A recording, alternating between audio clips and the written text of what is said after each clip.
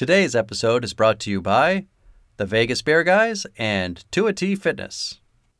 Everything sequel contains explicit language. And why the fudge not, you melon farmer?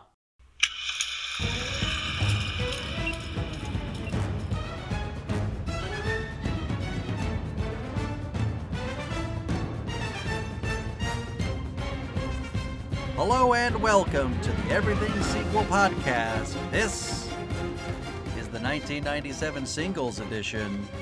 Today, Speed 2 Cruise Control. Michael Shantz here of the How Dare You Awards. Joining me, the man careening through the ocean himself, Tom Stewart of Lonesome Whistle Productions. Hit him in the bullseye, Tom. There's no little girls in here, just big women. The recently departed Mike Haggerty there. Oh, damn it. Yeah. Bridget Everett. Yeah, for those of us that know. Oh. Seinfeld, Curb Your Enthusiasm. Mm-hmm. Cheers. Absolutely. Lucky Louie. Overboard, yeah. Well, there you go. There's your connection. That's why he's in this movie. Exactly. I count him as one of the two thoroughly good performances in this film. One of the two? Yeah. Okay. Well, I think we alluded to this in our, should we reveal? Well, we should reveal. Okay, well, how do we do this? I don't know. I feel I should just say, is it Willem Dafoe? It better be, right? Of course it is. Okay, thank you. Of course it fucking is. Maybe the only part of this of Speed 2 Cruise Control that improves on the original. Oh, you don't like? No, I like. Okay. But I don't Willem Dafoe like. You're Dennis Hopper doesn't raise to the level? We'll talk about it. I have no issues with Dennis Hopper, but because come on, he's so much fun. This is a more evenly paced performance than we get from Dennis Hopper in Speed. Okay. Honestly, Willem Dafoe is doing some stuff here that goes beyond the call of duty for the film he's in. Oh, so far beyond, yeah. This is a legitimate character thrown in. And you know what's funny? A movie that doesn't roll that way. I hate to skip to the very end of the movie at the very beginning of our podcast, but I do remember seeing this movie in the theater, and even on our last episode on Mortal Kombat Annihilation, I remember saying something to the effect of how much Speed 2, seeing it in the movie theater, I was just sort of livid.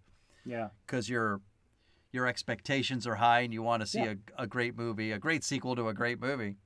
And then you get Speed 2 Cruise Control. But there was this one moment when that plane slams into like the mast or whatever it is on the oil tanker. Yeah. And when he starts laughing maniacally, there's this point where I remember even in the movie theater going, well, now that's so ridiculous, it's almost delicious. There are a few moments acting moments he has in this film, which I think are worth the price of admission alone. Yeah. And that's why this is the top of my list, and that is why I might pause before I'd say it's a bad movie. It's really that and one other sequence in the film. That's it. Well, let's wait on that until we get to it. Oh yeah, we'll wait on that one. All right. But I suspect we're of like minds on that one too. Probably. All right. The UB40 concert, right? Of course. Yes, this movie This is a movie called Speed that stops for a UB40 concert. All right, ladies and gentlemen. I don't remember the equivalent scene in Speed where where the bus slowed down for a roadside performance by Jimmy Buffett. Yes. You know what I mean? Could not agree more. This movie, Fuck. All right. So, ladies and gentlemen, obviously we are talking Speed 2 Cruise Control, yet another 1997 movie. This one's directed by Jan de Bont. If you're a movie fan, I think most people remember Jan de Bont.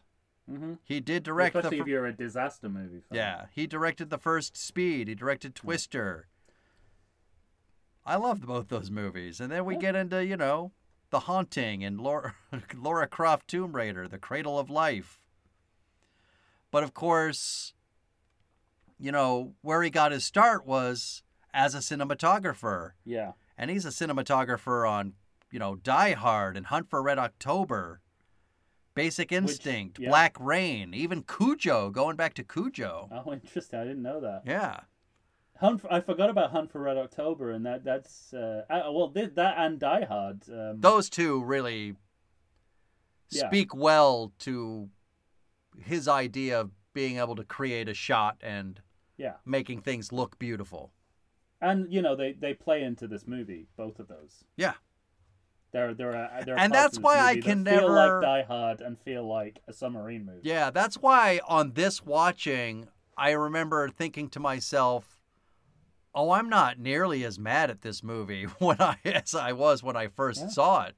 There's just too much." Very effective sequences. Yeah, and even though there are so many times throughout this movie, you're wondering, why am I watching this? Why is this what they are choosing to put on screen? What they're putting on screen looks pretty good, and shows more than competency. Is actually interesting to look at. Agreed. You'll get no argument for me there. All right. Well, once again, Tom, I mentioned this, I think, also in our last episode, 4% on Rotten Tomatoes for Speed 2. This movie is famously bad. Yeah. I mean, when this movie came out, people, I think, enjoyed drubbing this movie all to shit. Completely, yeah. Well, I understand that. I just think there are worse things in the world, Right. Like a really bad Oscar bait movie is worse than this, I would reserve 4% for something like Green Book or The English Patient, that kind of territory. There you go. There's no fun or joy to be had with movies like that, but there really is with this. And it's just, I was just struck by how like I said in the ranking episode, by how easily it went down. Mm-hmm. Like, at no point in this movie am I sort of struggling with it. Right. In terms of it being watchable and enjoyable. Well, I think it's interesting you say that, because there's a dichotomy for me. 1997, I mean, it's a long time ago. So I'm constantly, as I was watching it, I was constantly trying to go back in time, in the Wayback Time machine, to think about what made me so angry about it and why I wasn't enjoying this movie. It's like Hollywood's worst impulses, right? All and I think that's what it mostly had to do with, and because obviously, when you're starting from zero in talking about this movie and comparing to the original Speed, you don't have Keanu Reeves. And so this movie's going to be different based on that alone. Yeah. But it's like you have Sandra Bullock and you have Jan de Bont. And so I think I had... there's definitely a way you can slot someone else in there. Right. But this movie didn't do that. Right. Didn't pull that off. That's the problem. I think what's amazing was that I had this Jan de Bont expectation for the movie to be good. And it's not good, but it's a whole lot of fun. It really is. And I think because I was expecting it to be good, I wasn't recognizing it as fun back then. Yeah, I completely understand that, and I think again we're in that American Werewolf situation where you can't conceive of what the sequel to the original would be, but as you're watching this movie, you realize what it could have been, and you realize this movie doesn't add up to that. Yeah, right. And that's a problem. But if you just roll with it, it's not as you know, if you have no expectations of where you're gonna go, right? There's whole sequences and performances in this movie that are actually very enjoyable. So I don't know. I still don't know what to do with it as an object of film. Yeah, but, it's a strange. It's a but strange I know movie. it didn't feel like most 2-hour movies that it didn't have the heaviness of most 2-hour movies I've seen. Right. So that says something, you know. And again, in 1997, I would have said 4%. That's right, but 4% seems pejorative right now. Yeah, you know, punishing. Right? Punishing. Yeah. Mm-hmm. I agree. I don't think a 4% movie is as watchable as this. Yeah. Now this movie did have a real serious budget, 160. Yes. As you can see on screen, right? Yeah. $160 million budget. Money, Mike. What's that? They're going for that Titanic money. Oh yeah. They're pitching that. They pitched their tent right in the middle of James Cameron's budget. So, $160 million. This movie has an oops of an opening weekend at 16.1, and only 48.6 million in the USA, but 164.5 million in the world. So once again, the world comes through, trying to bail out a bad movie. France. What's that? I wonder how much of that is France. This just feels like a movie that the French would enjoy. Right. I don't know why. I have no basis for that. It's just what I think. I mean, you might remember. I don't. I never saw this at the movie theater. Why were people so averse to even going on the opening weekend? Was it getting bad previews? Yeah, I think even before it came out, yeah, the movie was getting a serious, bad word of mouth. I remember seeing the trailer in the movie theater. Well, it didn't make you want to go see it. Well, I was a snob back then. I wouldn't see movies like that at the time. Because of your teacher? We were no, talking... that was pre my... That was okay. First of all, that was an off-air conversation. Secondly, it was before that. I know I was just a real snob. I do remember back-to-back trailers in... must have been 96. When did Star Trek Generations come out? 96? Was that 90? That feels late, doesn't late. it? Well, okay. Maybe I want to scrap this, but I remember seeing the trailer. Maybe it was two separate occasions. I remember it being back to back. But the way that the trailer was cut had maniacal laughter from one of the characters. Willem Dafoe in Speed 2 and Data and Star Trek Generations. Yeah, because I want to say Generations is like 94. Yeah, it's 94, so my memory must be faulty. Right. But I associate seeing those two trailers and not seeing those two films. and the common denominator is that at one point a character breaks out in maniacal laughter. Well, this certainly has trailer. that. Yeah. Little All right. did I know that would be the highlight of the film. I know. Oh man, it really got me this time, and this whole last sequence really got me this time. Yes. It's a special bit of business, but let's save it. Yeah. What did you think of 20th Century Fox logo melting into water? Well, first of all, it's great to see the 20th Century Fox logo before the constituent elements of the logo were taken away. What is it now, like 2-0 or what's left? Yeah, I don't know. Is there anything left? 2000. Oh. Yeah, I mean, okay.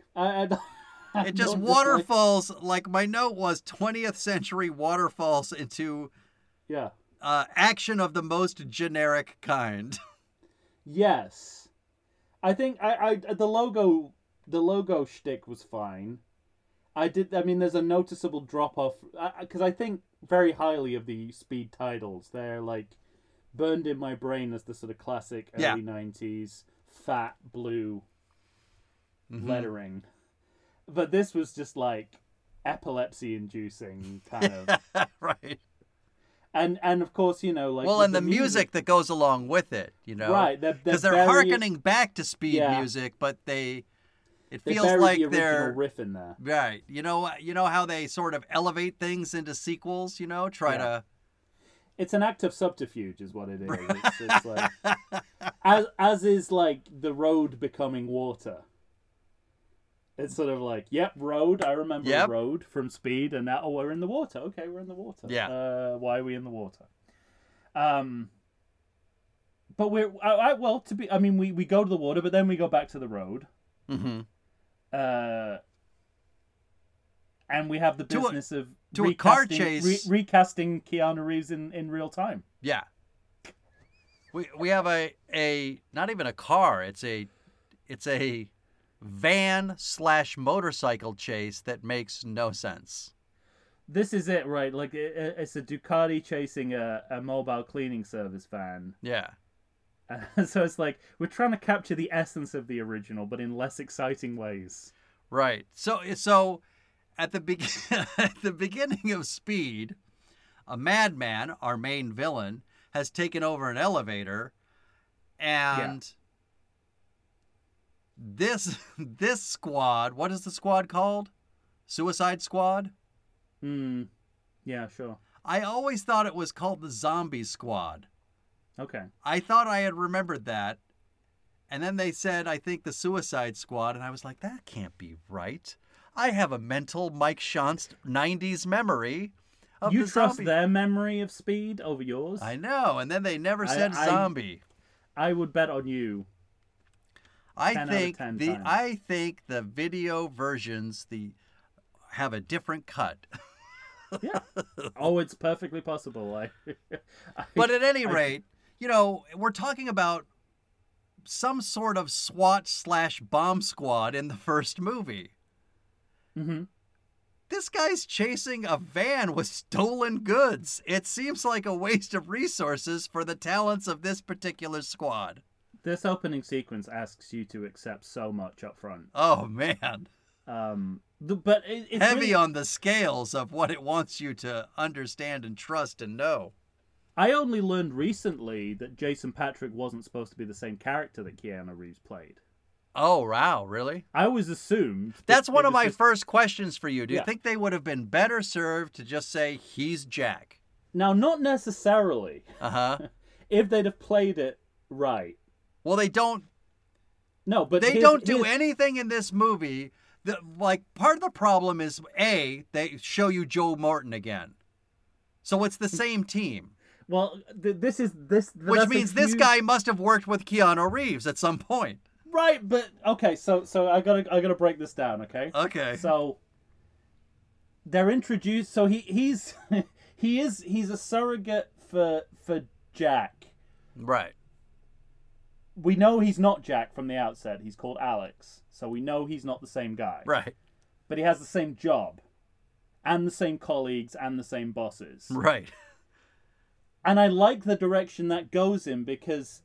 What it says, because I think you could blend the legacy. But you have and to the acknowledge character. it, Tom. No, listen. You can blend the legacy and the surrogate character in the idea that Sandra Bullock's Annie, is always going for the same type of guy. Yeah. But that's not what they do. No. Because it's not the way that they should have met is that he was one of Jack's colleagues, and that's how they met. But they met completely randomly, and yet they have the same. He has the same boss of Jack. Think of that as a coincidence. Huge. They both work under Joe Morton. And yet Annie, who is a common denominator to all of them, met Jack and Alex in completely separate situations. Coincidence in this movie is writ large, like throughout. And then, but she met him under the false pretenses that he was a traffic cop. Yeah. So she's actively trying to get a boyfriend who is not like Jack. And she's ended up with him like Jack. So and also the a movie liar. squanders the only opportunity of that this would ever make sense. She's ended up with another Jack, but a Jack who's a liar. Right, but she thought he was a different guy. And that's the other thing. So this idea right. that she always goes for the same kind of boyfriend makes no sense. But that's totally what they should have done. Right, because absolutely. They have the same job and the same boss. And I think what strikes you, certainly on my first viewing of this movie way back when, was that they treat this the way a sitcom would treat it. That's very true. And that's not good for a major motion picture. You don't want that. I'll go on better. Uh-huh. I would say this movie begins as a romantic comedy. Right, but with a chase. This is for quite a while this movie is a romantic comedy. Yeah. And you can tell that because of how they treat Annie at the beginning of this movie with Tim Conway.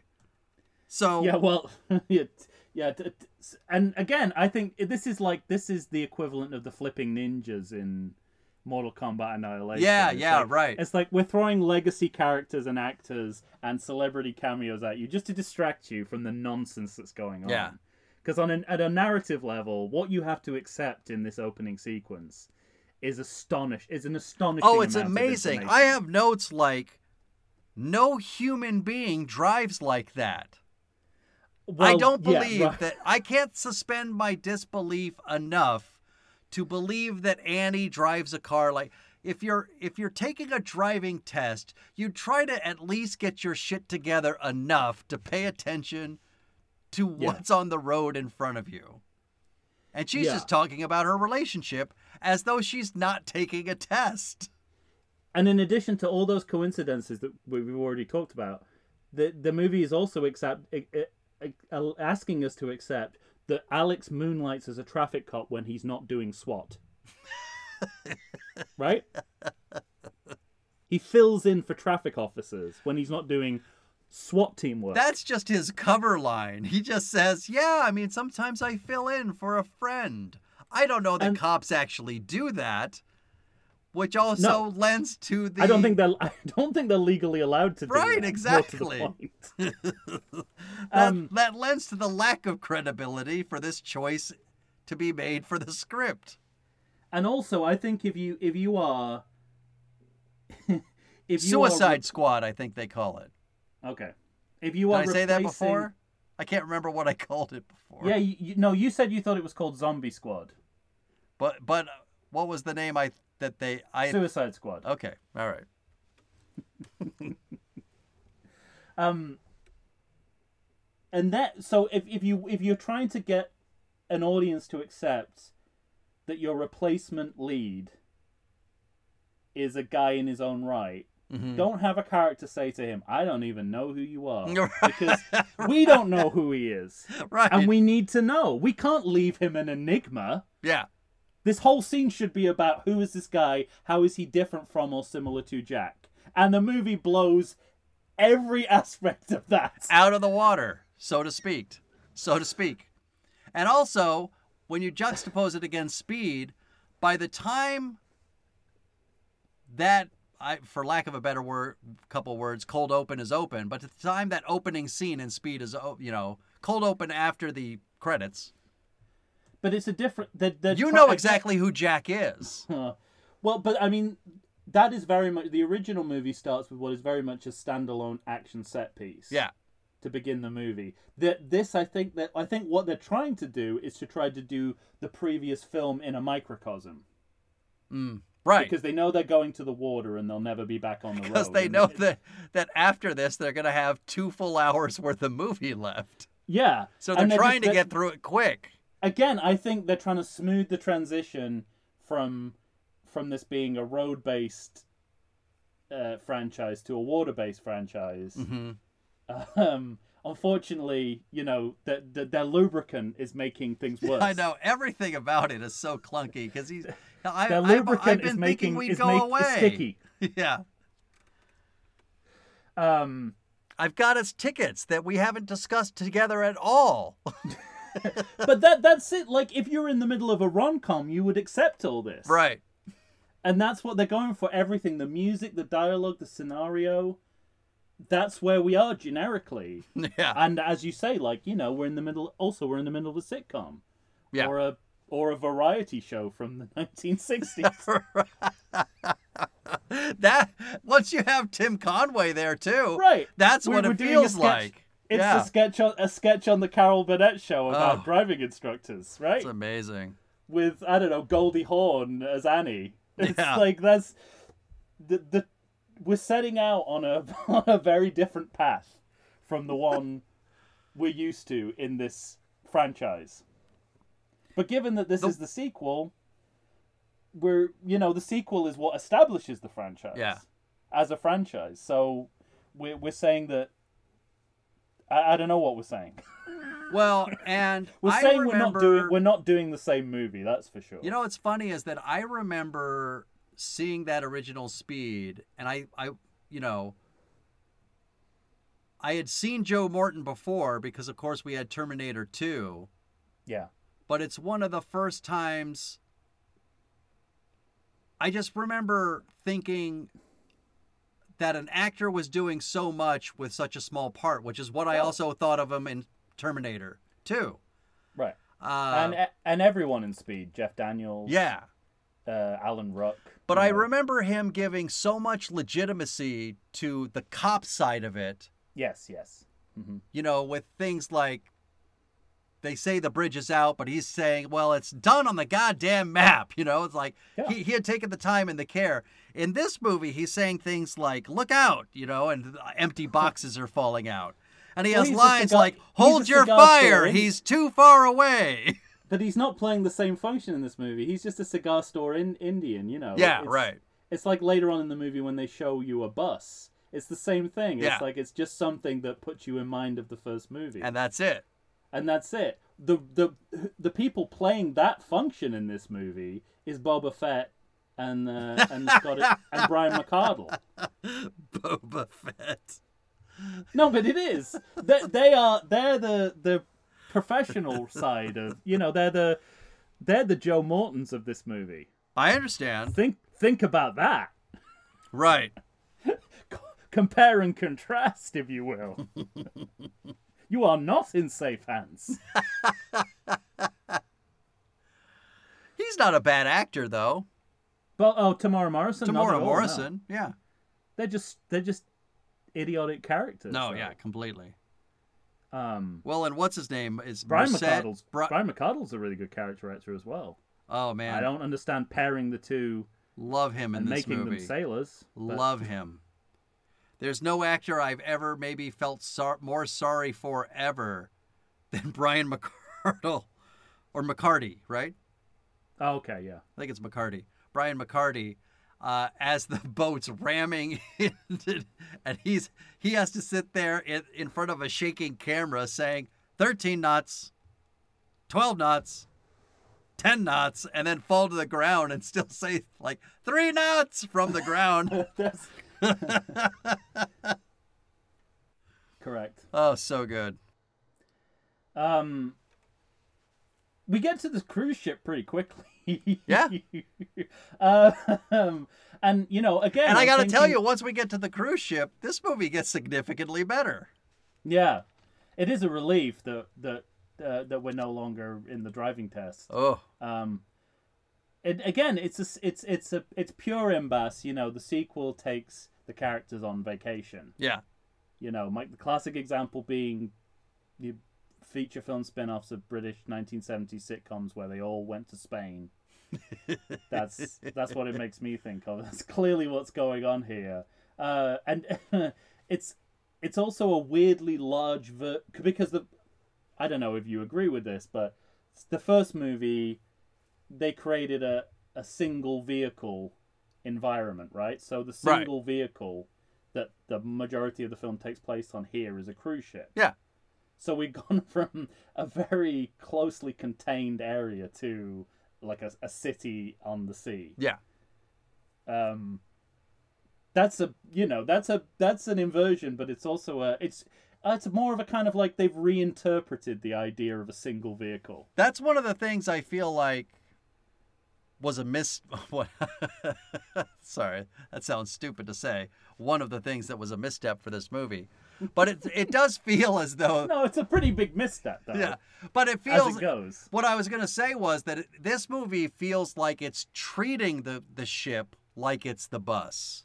Yes, But it's so much bigger.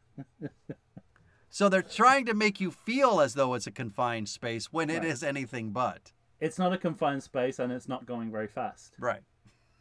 All right. I mean, that's a good start. Yeah, we're on the ship already. So we're on the boat. Why don't we take a break? Yeah. Then we'll come back. How about that? Yeah, and then we pretty much got Willem Dafoe's entrance straight after that. Right. What do you notice about a guy not watching golf? That's my question to you. We'll be right back.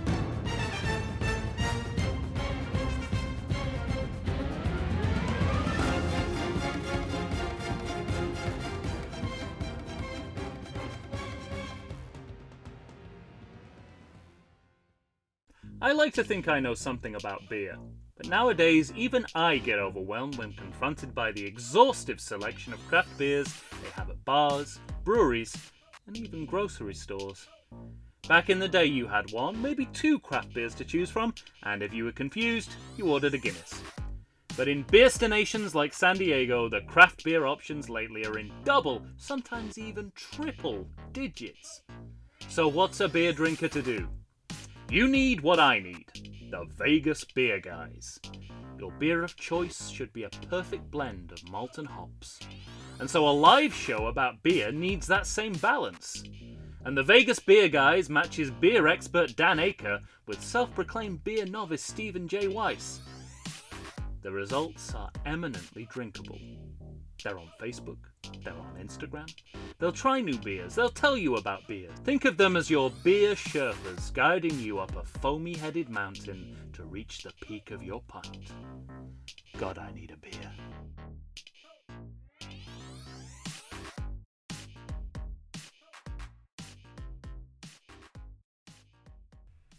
And we're back, ladies and gentlemen. Tom and I are here discussing Speed 2 Cruise Control, the 1997 film directed by Jan de Bont. He's kind of quit, hasn't he? I guess so. I've not encountered him for quite a while. You were just saying off mic that this film feels as though the writer did absolutely no research. Yeah, into boats, into anything, police work, into and I suspect relationships, the representation of golf. The representation of golf in this movie is flawed. I wouldn't know, but I suspect, given the movie's track record, I think if you're a hardcore golfer, you would be like, those balls are all wrong. Though he shouldn't have those clubs. Yeah, it made me curious, so I looked up Randall McCormick. One of the screenplay writers. So in addition to Speed 2 Cruise Control in 1997, there's a movie called Psycho Sushi that I do not know. No. He did the story for Titan AE, but then we have, as the writer, Scorpion 2, or Scorpion King 2, Rise of a Warrior, Blue Crush 2, and Scorpion 3, or the Scorpion King 3, Battle for Redemption. So, what's the bet that at least one of those Scorpion King movies is directed by Don Michael Paul? I think you might be right. You'd never get odds on that, would you? Why does that sound familiar? Yeah. Okay. Yeah, no, it's there's no But it's, it seems like we're dealing with a type. It does. That all tracks.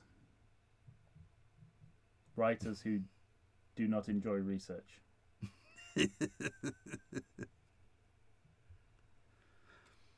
Oh, one of the writers did a movie you hate. You say that as if it might be a surprise. What movie is that? Or Well, it's a movie we've argued about. Catch Me If You Can. Oh, I don't hate it. And The Terminal.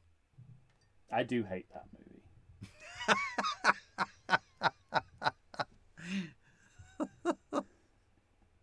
But I don't hate this movie. Ooh, and the story for Indiana Jones and the Kingdom of the Crystal Skull. It's not getting any better, is it? No. All right, that's enough for Writer's Corner. I think you could dispute that credit under the Trade Subscription Act. Right. Indiana Jones and the Kingdom of the Crystal Skull and story. My Lord. Well, when last we left you, we were talking about the ever-presence of Alex Shaw, as played by Jason Patric, who is never going to stop being a cop and notices golf guys not watching golf. Well, you alluded to that, and that's absolutely right. He's not doing anything suspicious, yet the film is telling you who he is. But also, isn't it kind of a weird note to nearly catch the villain before they do anything? Right? I don't think that's doing story right. This is to say nothing of the fact that we're dealing with a cop who's already been proven to be a liar, and and I, he says, "Listen, let's not break up. Let's get away and really get to know each other." Yeah. But then plans on asking her to marry him. Mm-hmm. This is a classic male move of a guy who just doesn't get it. Oh, yeah, absolutely. You are not reading the room, sir. Mm-hmm. He'd be better off with that 15-year-old deaf girl. Which this movie proposes he might be able to do. For fuck's sake. We'll get there. Sadly, we will get there. And the first thing, you said they're treating the cruise ship like it's a buzz. And another way in which they're doing that is they're trying to create another ensemble of colourful characters out of both the staff and the passenger, the crew and the passengers. Mm-hmm. Like everyone is larger than life in their own way, except for Willem Dafoe, who, to my surprise, and unlike Dennis Hopper in the original Speed, comes in lukewarm. Right. Like, he's doing naturalistic acting. Yeah. For the first few minutes of we see him, and that was my first thought. I was like, wow. I mean, way to turn the Dennis Hopper on its head. Mm-hmm. It's like he and the course of the movie is a slow burn in which he goes from grumpy golfer to Green Goblin. Yeah, right. And it's actually a really well-paced performance. By the end of this movie, that you're I completely get this guy. Buy. By the end of this movie, you're like, get this guy a mirror to talk into. I'm something of a naval program computer person myself. Right. I don't really. Isn't it a delight, by the way, to look at a 1997 movie and see computer type graphics? Yeah. From 1997. Oh, I love it. Something that struck me at this point when we get on the boat, this formula, the Speed formula works much better when the couple get together as a result of the crisis instead of starting the film that way. Mm-hmm. Just an observation. Just something I noticed. Along with the great elderly extra acting in the crane to helicopter shot of the cruise ship. Mm-hmm. They do that pull-out that we've talked about from the Dirty Harry movies. Yeah, right. Quite know exactly. how they do without a camera operator running into a helicopter. That's the only way I can imagine it working. And I'm sure that's not what's happening. But there's just so many old men dancing badly. Like, it makes me think this is exactly what a cruise ship would be like, and why I would want to leave it immediately. And so, I mean, you talked about it. We're going to meet everybody. We got Mike Haggerty, who we already talked about. Colleen Camp is there. Mm-hmm. Kenny Robertson. Well, let's talk about Lois. I mean, Lois Chiles, yeah. It's time. Well, when I saw Lois Chiles lead her hearing impaired daughter in an Right. ASL version of Can't Help Falling in Love with You by UB40. Right. I was like, I'm not sure where this is going. I definitely know it's going to be offensive to deaf people at some point. Right. Well, so my other big note about that scene is how much Sandra Bullock and Jason Patric look like siblings rather than lovers. Yes. Do these two... Unlike her and Keanu, Right. who look like lovers. Well, They and look not like just brother that, and because sister. they have so much chemistry. Is there a single moment of chemistry between these two actors in this movie? No. There really isn't. I don't know if And the it just movie makes you wonder... Yeah. I don't know if the movie depends on it, but yeah, there's not. Oh, This movie gets by fine without it, but there's no chemistry, no. What gets by fine without it?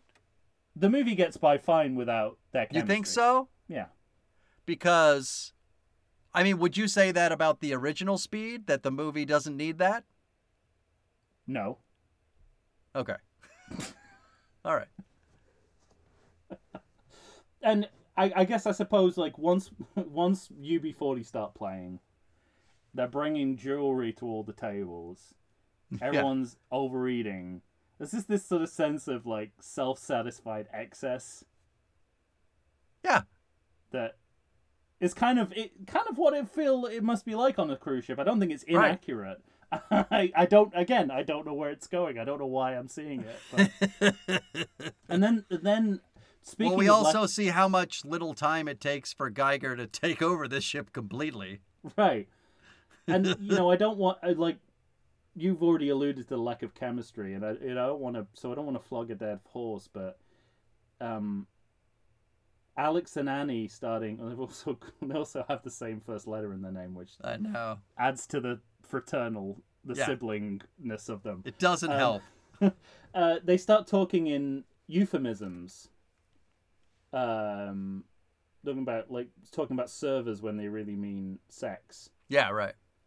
Now I think of the gold standard of this kind of dialogue as being The Big Sleep, with Bogey and Bacall, Right. Sort of like, how can you go the distance? Depends on who's in the saddle. Comparatively, I don't even know who's supposed to be the server and who's supposed to be the person being served. Like, their role play, they've not even got defined roles within their role play.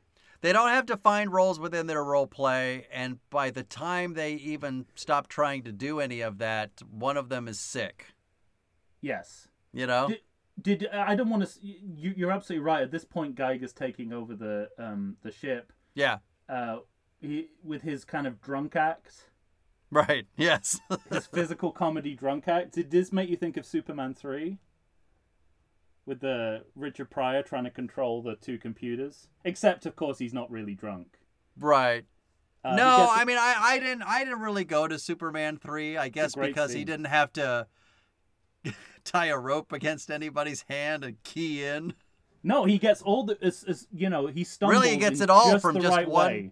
Yeah, he just gets it from one sticky... Yeah. Transistor. Which I also love later in the movie that Jason Patric he knows exactly what's up. There's got to be something here. It's got to be right, Yeah. Like he knows all the places to look. And the crew are like, we work with these switches every day, and we have no idea. And we have no idea what's happening. They're like, and he has no. They're like the fake crew from Avenue 5. Yeah. and Jason Patric seemingly has no frame of reference for computer shit, but he knows when something's sending signals. So you've alluded to this. They're in the cabin. Alex is vomiting into an ice bucket. Yeah. Lolita's on the TV. It's like, somebody explain that to me. Choice. Here's the thing. I originally thought it was a total non sequitur. And then I thought about what we've already talked about, which is that he's being desired by a 15-year-old girl. By a 15-year-old deaf girl, yes. I think that's the connection. That's a terrible connection. Because the only other time we see someone watching a movie in this movie, it's The Enemy Below. Yeah, so you can see the connection there, right? There's sort of like two ships colliding into each other. So I think there's got to be a connection here, and that seems to me the most obvious one. It's the only one. It's the only one. But this should not be on this movie's mind. No. Hollywood. I guess, but get your shit together. Also, what's interesting is the choice to make him seasick, because that makes him far more vulnerable than the kind of typical male action hero. Yeah, but for 4 minutes, he's fine. He's fine after that. Yeah. The next morning, he's shooting. I'm not saying it's successful. Don't confuse what I'm saying as. I'm just saying that we go with a zoom in on his vomit bucket, and it's a terrible choice. No one wants to see that. Terrible, so bad. But we cut from that to him skeet shooting the next morning. That's true. And this is the first appearance of the leeches. Yeah. Clearly, again, credit to Dafoe. He's clearly really putting leeches on his body. Right. So he's playing the character, and like he's giving his character an arc that builds throughout the movie, and he's physically committed to the role. Again, yes. I see there's no room for criticism, right, of anything he does in this movie. Yeah, but and we don't know the significance of the leeches yet, but we will learn that later. We know that he's a former around this point we learn that he is, like Dennis Hopper, a former employee turned bad. Yeah. Although he's not a cop, although the movie kind of treats him like he's an ex-cop, but I think that's just right because the movie doesn't think too hard about things. And he has a great moment where he suddenly throws the captain overboard and goes from I think that scene is hysterical. Creepy to maniacal in like a blink of an eye. If for no other reason than he's kind of using a spotlight that is like on a fulcrum, like it's, all this captain has to do is take 2 steps back, and Willem Dafoe cannot hit him with anything because all he's got is this thing attached to the side of the boat. It's so funny. But he pulls that off in terms of acting very well. Oh yeah. It struck me at this point that it's that this movie, if you think about Speed and how we get from the first action set piece to the second action set piece, this is a much longer transition. Yes, right. And then perhaps what comes after this is perhaps the revelation to me of the whole movie, which is that Jan de Bont is trying to scoop James Cameron's Titanic. Mm-hmm. Because that comes out in a few months. Titanic's December. Right. This is July, right? Or something like that? I think so. So he must have known that Titanic was coming out. Mm-hmm. And so all of the lifeboat stuff, the evacuation of the ship, keep dancing. They knew what they were doing. They're trying to scoop Titanic. Well, shameless. They didn't. No. I remember talking with Chu when we were doing all the monster movies, underwater monster movies from 1989. Yeah. And the name of one of the directors is escaping me right now, but he was friends with James Cameron, who had The Abyss coming out that year, and Cameron had called him and said, don't put your movie out early in the year.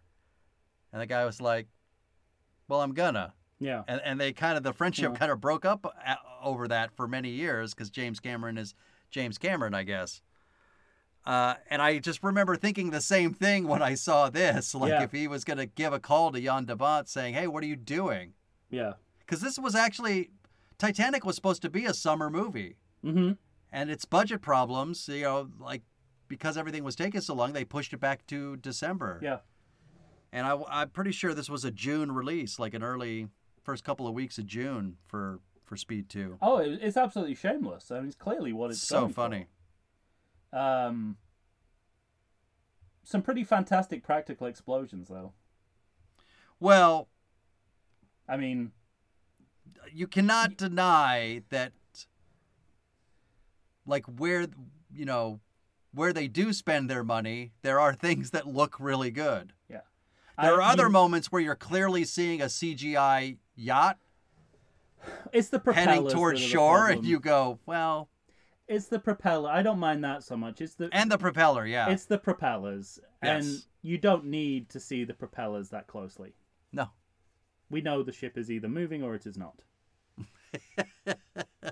There's no need for a CGI propeller. And you know what? I'm even willing to forgive some of the shaky camera work. You know, if you can't have that in a when a ship is crashing, when are you gonna have you? it? Yeah. Boba Fett takes over the captaincy of the ship. He has no choice. Yeah, just like Jabba's palace. Right.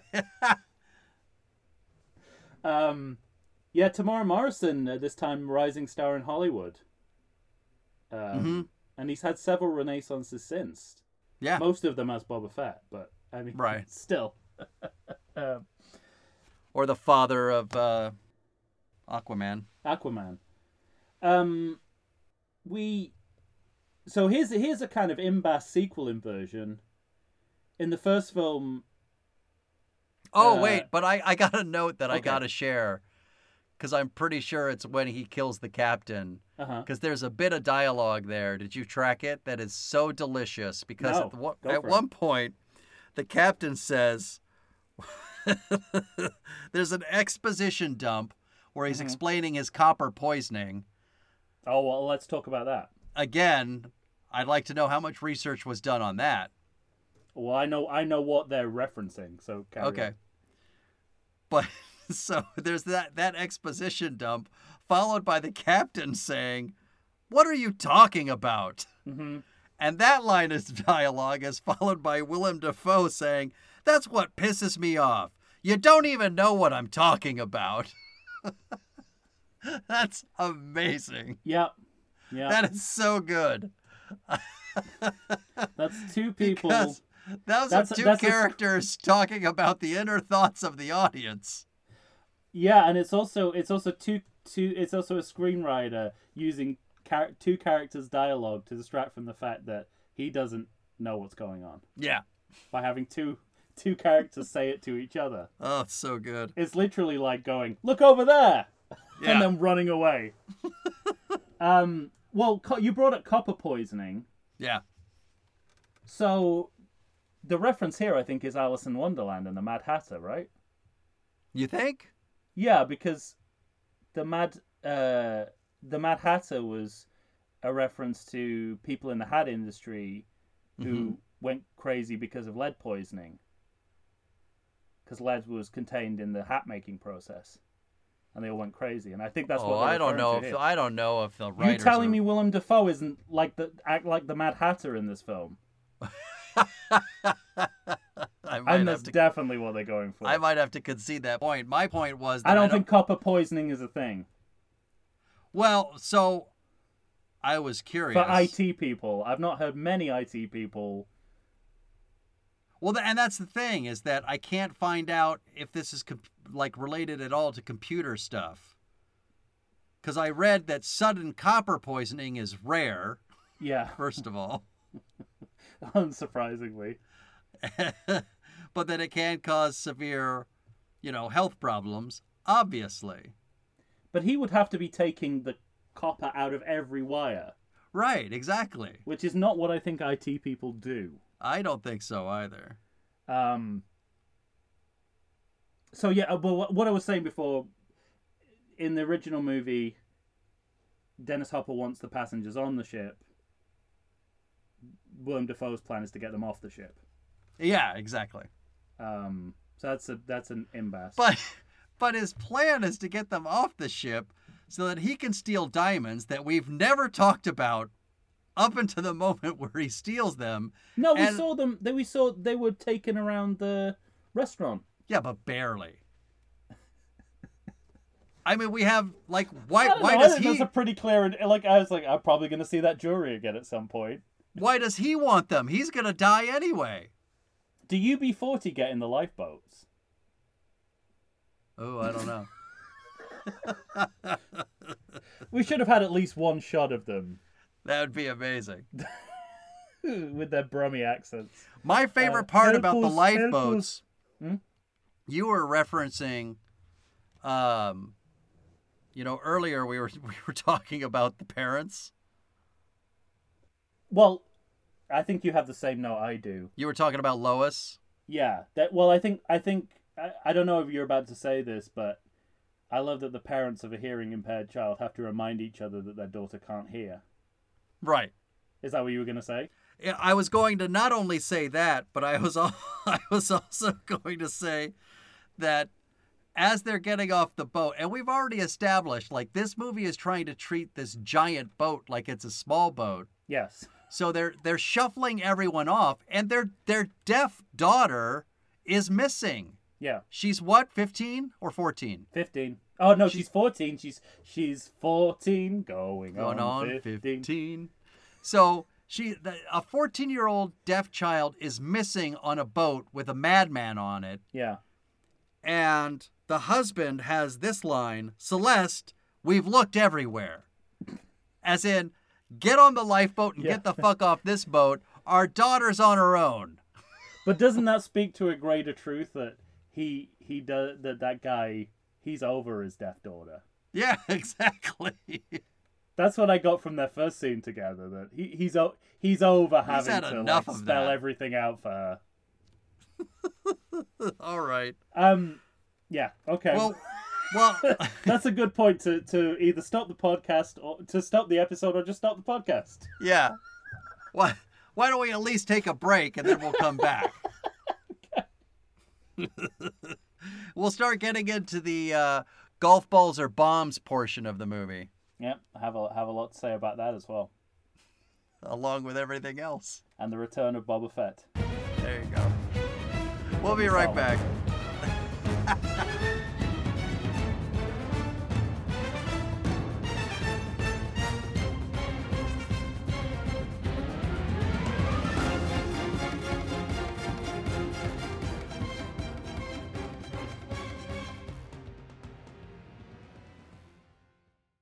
Does the coronavirus have you feeling oogie? Have you been sitting on your couch for weeks? Nay, have you been sitting on there for months?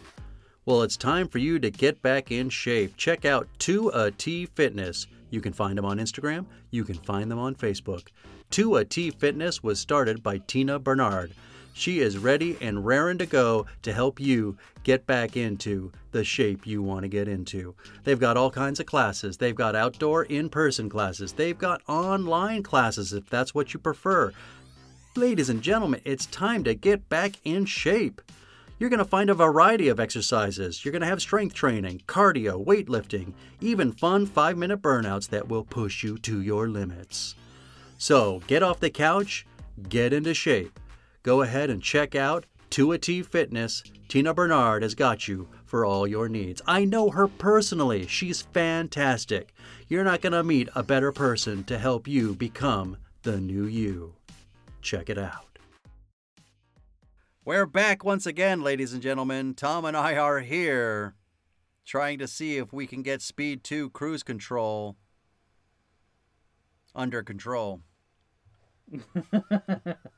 Well, that's what cruise control is for. You don't need to control Exactly. it. Just sit back and enjoy the ride. I love how much of this movie is just everybody in the sort of the helm of the ship watching this boat go faster than they want it to. Which to us, when they keep showing us establishing shots from the outside, it's just a boat going slow. Yeah, it's just going at something. I say every disaster in this movie could have been prevented if people looked back quickly after narrowly averting peril. Yes. If you look back quick, if you didn't take a moment after that happened to look to one side, there would be no movie. Just as if Jason Patrick nearly catches Willem Dafoe before he does anything. Right. Well, and so I mean, we're at the portion of the movie where we're kind of jumping from set piece to set piece, but like each set piece is varied in terms of like length of time. You know what I mean? Like, I do. When they're in the room on opposite doors of each other and chasing each other, and he's got to get the deaf girl, And then, Annie's got to save Alex, and then they got to, get on a rope underneath the boat for whatever reason I can't even remember. Sure. Yeah, no, I can't remember either. Followed by heading towards an oil tanker. That sums up the whole, B portion of the story. And Alex has to make a huge leap of logic. At one point he goes it would, the bomb would have to be the size of a golf ball. Golf balls, yes, Geiger. Right. And I love that they make it seem like the B to the C is the bigger leap. It's like, no, the B to the C, golf balls to Geiger is a natural assumption. It's bomb to golf ball is the huge across the Grand Canyon. A to B is the problem, not B to C. That's a Grand Canyon leap, that. Yeah, I know.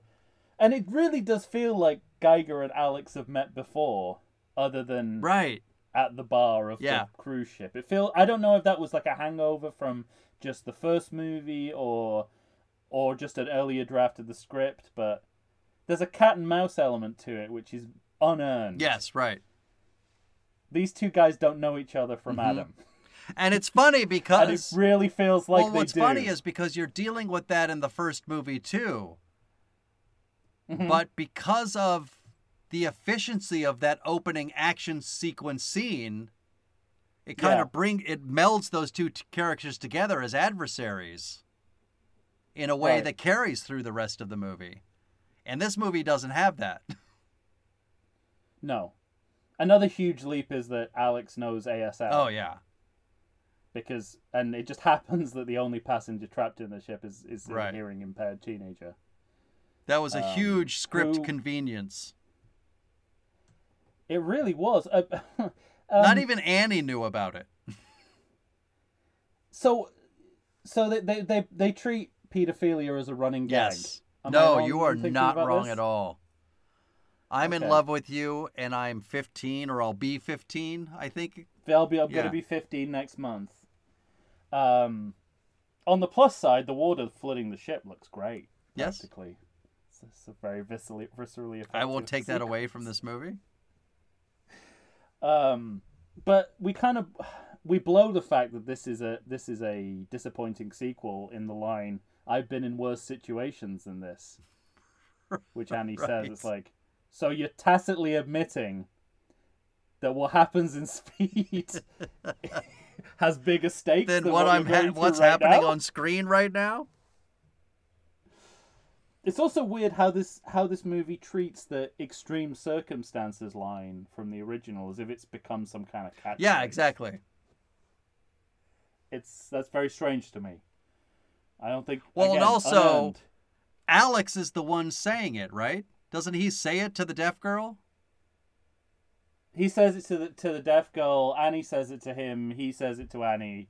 It comes up again and again again, like everyone. Does Annie say it to him before he says it to the deaf girl? Because it's as though he and Annie have had a conversation about Jack. You know? Right. Because, well, in the original, they both say it to each other at different times. But in this movie, it just feels like everyone is saying it as if it's "I'll be back" or "Dynamite." You know, like everyone knows it in the world of the film. I like that Alex, once he figures something is amiss, he goes into the bridge and just says, "What do these do?" and starts hitting buttons. Yeah, I have no I think I've said this before. I have no confidence in this crew. At one point, he says, "I'm LAPD," and Brian McCarty asks, "What's LAPD?" Like, I mean, he's from Scotland. How could he have not heard of the LAPD? Yeah. And then of course there's the scene when it's a choice between Boba Fett or Annie as to who is gonna tie the knot to secure the thing that blows the door. It's always gonna be Annie. And as far as I'm aware, one of the things that sailors are renowned for doing is tying knots. And yet they're trusting it with Annie instead of Boba Fett. And you know what? I think it's the right choice. Well, I thought they wanted Annie to do that because she doesn't have anything else to do. Apart from nearly kill Well, except for chainsaw people with doors. chainsaws. Fuck's sake. It's a very strange. It's kind of hard to watch sequences. Alex running all about the ship, taking care of everything, when in the previous movie, Annie is the central figure to making sure everybody doesn't die, because she's driving the bus. You know? Yeah. Right. And that's a... No one's driving anything here. No one's capable of driving anything. Except Geiger. Geiger's driving the boat exactly where he wants it to go, which is into an oil tanker. Which is into an oil tanker. The movie even gets in the way of how good Willem Dafoe's performance is at times, because when he's got like a recorded monologue that plays on the big screen in the restaurant as well, all the shit's going down, and I'm just like, I just want to see that. Like, I don't want to see anything else that's going on. Like, I can't hear what... I bet this is good, because Willem Dafoe is good. He's the only thing in this movie I'm invested in. I don't care how many blinking beacons there are, how much shit is exploding. But as with the jewelry being like a setup for what Willem Dafoe's stealing, apparently them going to the mall earlier in the movie was a setup. I just thought they were going to the mall, but now, like, just as in Hudson Hawk, Annie is following the music to find where the mall is. But yeah, I mean, they're so far away from what they're going to be hitting. Yeah. That it feels like that scene in Austin Powers with the security guard and the slow moving the steamroller, yeah. They're so, like, visually, like you say, visually, they're so far away from it. And there's 50 minutes left in the movie, so you're like, is this just going to be 50 minutes of, like... turning? Slowly crawling towards the odds? I really thought it was going to be. Well, part of the problem, and too... I kind of like that it's not. ...is that they do this thing where... Alex is with who? The guy who's always taking pictures? Or videoing? He, like, works on the boat, and they... Yeah, he's the photographer. He's either Dante or Ashton. They're taking turns hand-cranking the turning mechanism for the boat. But that is... it works, like, visually on film, it works in a way in which you think that boat was, like, they had so much time. Yeah. Where it just looks ridiculous when the boat finally turns and, like, kind of sideswipes the oil tanker, and you think, no, they didn't do that in time. I do like how everyone in this movie keeps grabbing the steering wheel. Oh, yeah. And then asking a bunch of dumb questions. I think that's a great... I don't know if it's meant to be a running gag, but it's very satisfying. As I'm sure you'll suspect... I have a note here about the combination of underwater and slow motion. Well, naturally. You shouldn't do either, but you definitely shouldn't do both of them together. And this is one of the moments, I think. Now, is that just a slow bit, like when the thing that the rope's attached to wrenches free, and Alex sees it coming at him underneath the boat? And it's, ooh. Yeah. Underwater and slow motion. Back to back. One negates the other. And this is I think the eyes and the smile on the line, "So you met my nurses," worth the price of admission alone. Oh, and after this is where Boba Fett does a kind of screen test for George Lucas, where he gets thrown off the sail barge. Yes. Comically. And then this appears to fall for his death and then Yeah. comes back. I bet he just sent that off to George Lucas. This and that's movie how he got really the has part. to kind of bend over backwards to make sure that everybody we like doesn't die. Well, that's true. And then in addition to that, Or anybody they think we won't- like. also for Geiger to be like getting away with what he's doing, because at one point he's pointing his gun at the only person he's not Right. threatening, and everyone else in the scene has free reign to Yeah. just jump him. Yes. And along the way we get flashes of some of the, what's going on with some of the other passengers. One of them says, "How could this happen on our honeymoon?" Presumably we're supposed to feel sorry for them, but it just makes me hate their Yes. privilege when they say that. Just like, oh, I hate those guys now. Well, it's like Annie's saying, "This is my vacation." You know? Mhm. Just like Bruce Willis Right. in Good Day to Die Hard. Wasn't true then, ain't true now. When Annie goes off on a speedboat, there's absolutely nothing on the ship connected to the original movie. I find that hilarious. There's no connection to the original Speed anymore. Yeah, we've lost all tethering. And so so at least in my notes, we're starting to transition into what I suspect is both our favorite sequence. Oh in the my movie. God, like hitting the boats to slow down. And then the ramming. Yes, yeah. Well, that's where it starts. I'm going to take the whole everything like- up until Yeah. the docking in the marina. This is a masterstroke of absurdity. It really And is. like starting with the ramming of boats in the bay, like there are so many fucking civilian deaths that must have occurred. yeah, Oh my God. that's what I have. It's like all of the crew of the Bananas boat. They're all gone. Yes. The Peace on Earth boat. All those Yep. hippies are dead. I mean, I'm happy about that. Obviously. You Oh, it's called Live in Peace. It's just mercilessly blown from and the Harry water. Callahan. Well, this is like this is a pretty brutal turn for this so far relatively bloodless, Yeah, exactly. mostly Exactly. deathless film. And when we get, it's a scene of complete carnage and devastation. Yes.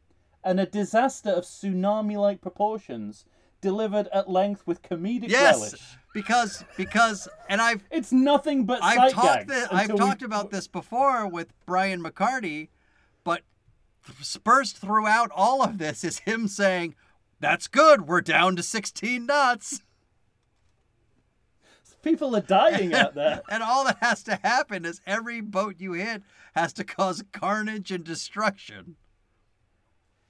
But it's so funny how like they're combining this huge scene of devastation with this sequence of sight Yeah. gags to the point where like they squeeze out an extra punchline at the end with the with like some the house, an extra few houses collapse. Yes, right. To squeeze out an extra punchline, I'm like, well, that's 10 more people Yes. dead. That adds to your Right. body count, all in the name of an extra punchline.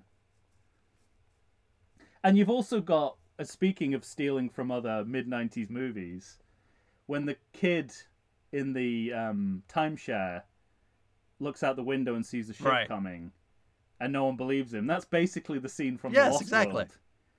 Done with a boat instead of a dinosaur. I mean, that entire beach town is destroyed in front of our eyes. Well, and not like, and practically, because they built it. They Yes. built it out so that it could be destroyed. Yeah, and it. I mean, you've got some. I mean, just watch the sequence. If you're gonna watch any part of this movie, watch it. You've got sight gags like the ship crashes into a bottle, speedboat flies into Yeah. a shop, someone turns a sign in their shop from From open open- to close, from or closed closed to- to open to closed. Yeah. yeah. There's all the business with the dog and the Yes. convertible. It's like full. We're back in Buster Keaton. we're back in rom-com sitcom land. Well, yeah, we're in a full-on silent Yeah, movie, right. really. Or the Lois Charles connection, Moonraker. Yes. Um, Which we haven't mentioned, by the way.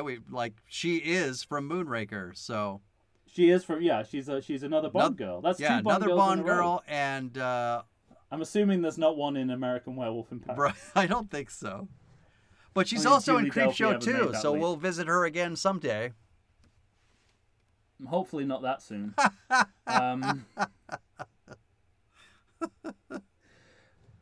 So Thanks for the ride, and then- lady. I guess like the once this has happened and the cruise ship is wedged in the middle of the marina, But the killing propeller's still hundreds of going. people. The Still propeller's CGI going. propeller, twirly whirly. And we have the return of Glenn Plummer Yes. as a legacy character. Coincidence rears its head again. But that there's your sitcom, special guest appearance by. And again, this is a moment where the the movie is asking you to accept a level of coincidence that is not humanly possible. Yes. Glenn Plummer is having a different vehicle commandeered again Yes. by the surrogate of the legacy character Yes. in an entirely unrelated Yes. situation that also involves Sandra Bullock's Annie, Right. who Because I love whose that reason for Geiger. being there has nothing to do with the original No. movie either. But I also like that Geiger takes her and he says, "Stay with me. You're my hostage." This Yeah, on a double This jet is the ski level of with an dialogue we easily got. a double jet ski with an easily releasable single. And also, just side note, because what's his name? Plummer. Yes, Glenn. Glenn Plummer. I don't know what the character's Okay. called. I don't think I he has a couldn't name. remember his first name. So The character or the actor? the actor. It's Glenn Plummer, but I don't think the character's name. I think it's he is just Maurice. Guy with boat, guy I think with the car. character's Maurice. Oh, okay. But Glenn Plummer is also with Allison Dean, Hmm. and I had to look it up because I recognize her, and she's from Coming to America. She's the sister. Ah, Yeah. right. Interesting. Well, we've already mentioned Moonraker, but the harpoon reel on the plane is just pure license Oh to kill. man. Cold But open. also Oh, not cold open. The in the in middle. the middle with the drug deal. But it's Mhm. so sublime, Tom. Because there are moments in this movie where they're showing what is like they're showing somebody actually being dragged, and you think, no, yeah, he'd give up. He like Yeah. And here's some more 1997 movie crossover material. The Underwater Breath Kiss. yeah, Because when I saw that, I thought, well, I've seen this a Sure. lot. But I looked it up, and one of the big references is Tomorrow Never Dies, which came out in 1997. That's right. And is a Oh Bond my movie. God. So you can say what you want about this movie, but it is in the zeitgeist. It is of 1997.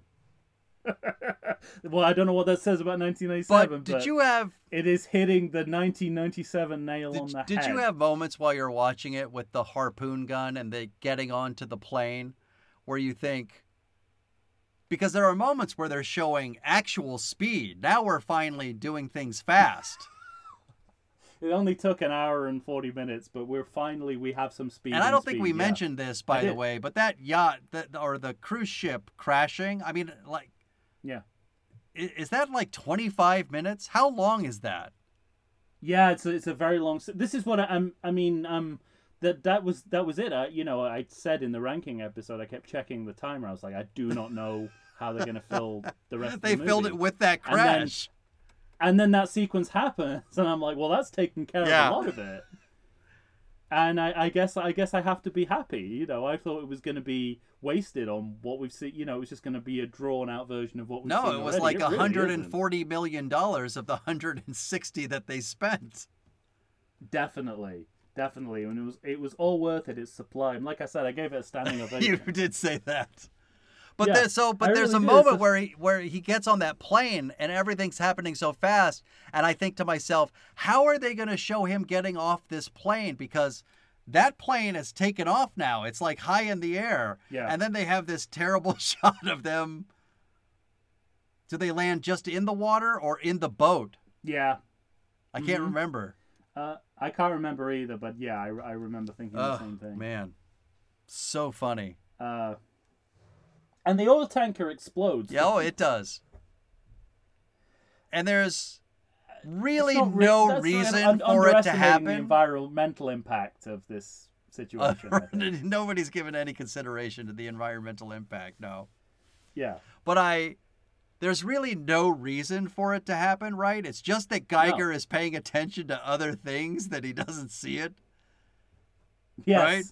And so he flies the plane and then he thinks he's gotten enough lift, but then he rams into, a pole. Right? Again, it feels like 1997 is a more innocent time where you can just wantonly destroy an oil tanker without thinking about the repercussions, what it means in a bigger sense. And also, when you're flying a plane and you hit an object, you just stick to that object. And that's pretty much it, right? For the movie? You don't topple over. I'm saying see. The way that Jan de Bont tries to show us that this plane has gotten stuck to the oil tanker is pretty funny. Mm-hmm. Oh, absolutely. Yeah, I mean, it's everything pays off so well in the end, but it takes 2 hours. And I forget, what is it? The anchor. Oh, wait, is the tanker on fire, and then his gas leaks onto it, or doesn't the plane doesn't he do a Christopher Walken View to a Kill kind of? Yeah. Well, he does a laugh death for sure. Kind of kamikaze thing. I think I said laugh deaf. Laugh death. No, there's death in this movie. In the movie, but but that maniacal laughter is just sublime. Yeah. But I can't remember if the plane explodes and that fire hits the oil tanker. Anyway, that's what I think. That's what I seem to remember happening.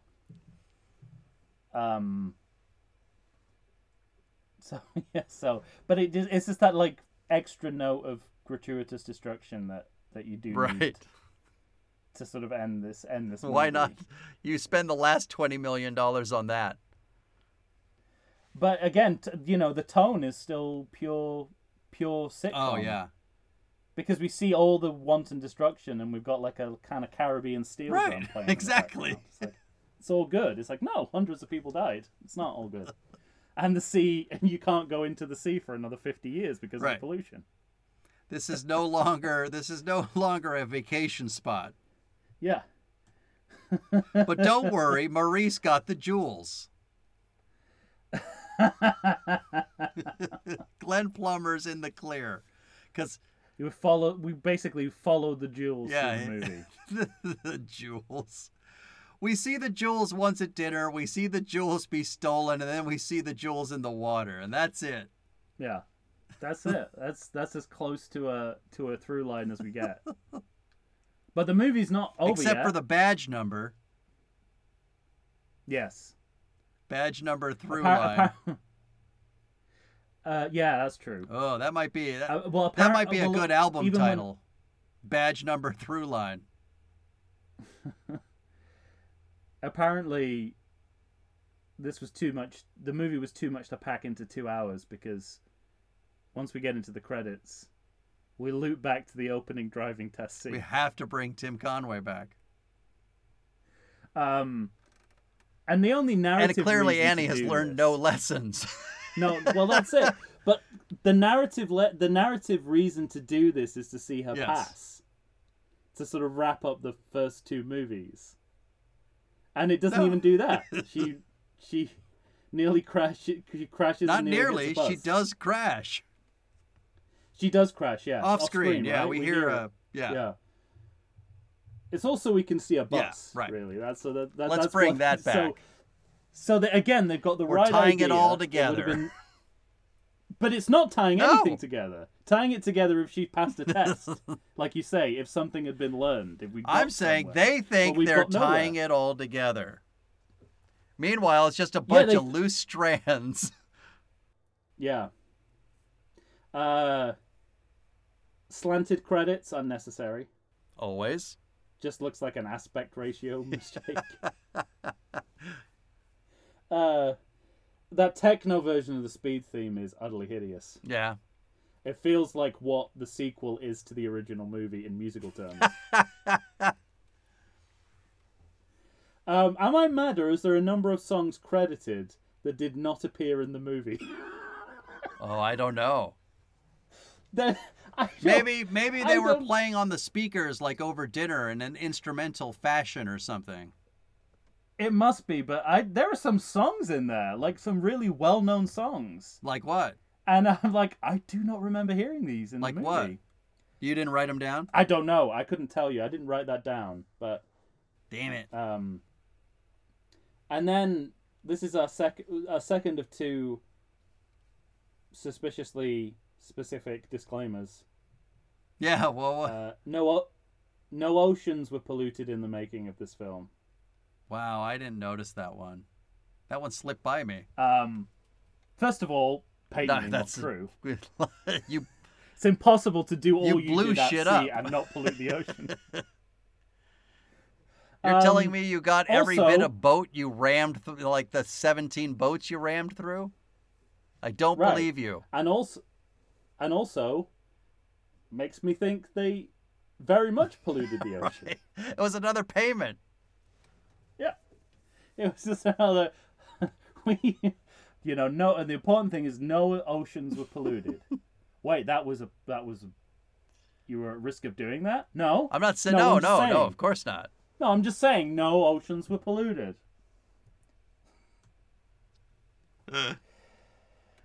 You're always talking about the end zone lair. It's bringing the Naked Gun back for you. Mm-hmm.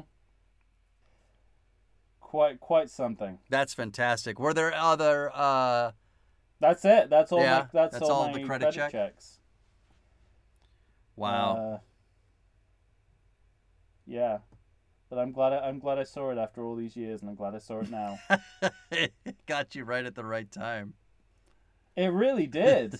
I think at any other time in my life, I wouldn't have had the patience for this film. Yeah. That's all I have. I'm on the road to recovery of my hate from the first time I saw it. I really did. I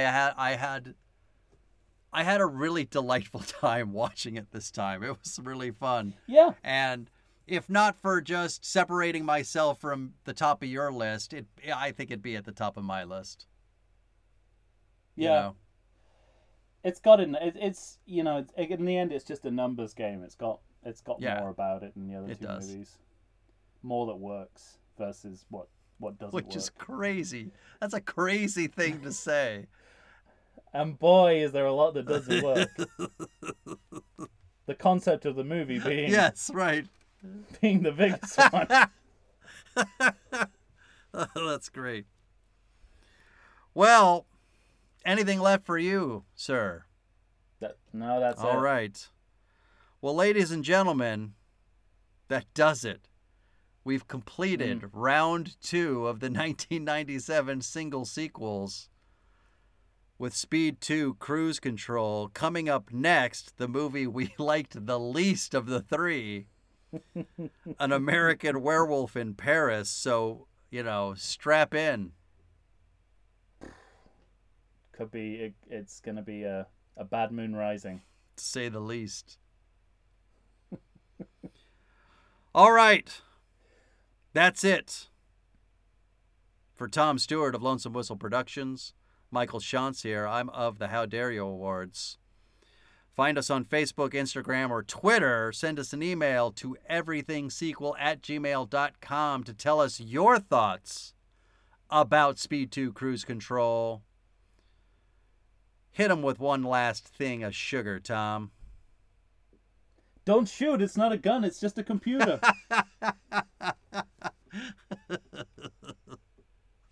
That's amazing. Some of the least compelling, most ill-thought-out lines of dialogue. So much fun. But in the hands and mouth of, in the fish mouth of Willem Dafoe, it all sounds like we gold. never gave any play to that kid he smacks over the head, who for no reason walks into his room when it says "Don't clean." I have a theory that every great performance in a movie has a moment just like that. It comes out of absolutely nowhere. That is entirely down to the actor. It's not scripted. It's not. It means nothing. But you can't have a great performance without it. That's great. Like Bill Murray putting his finger down the bowler's pants in Kingpin. All right. That's it, ladies and gentlemen. When you hear us next time, God help us, we're going to be talking about An American Werewolf in Paris. And then we're moving on. All right. Until next time. Say goodbye, Tom. Goodbye. Done and done.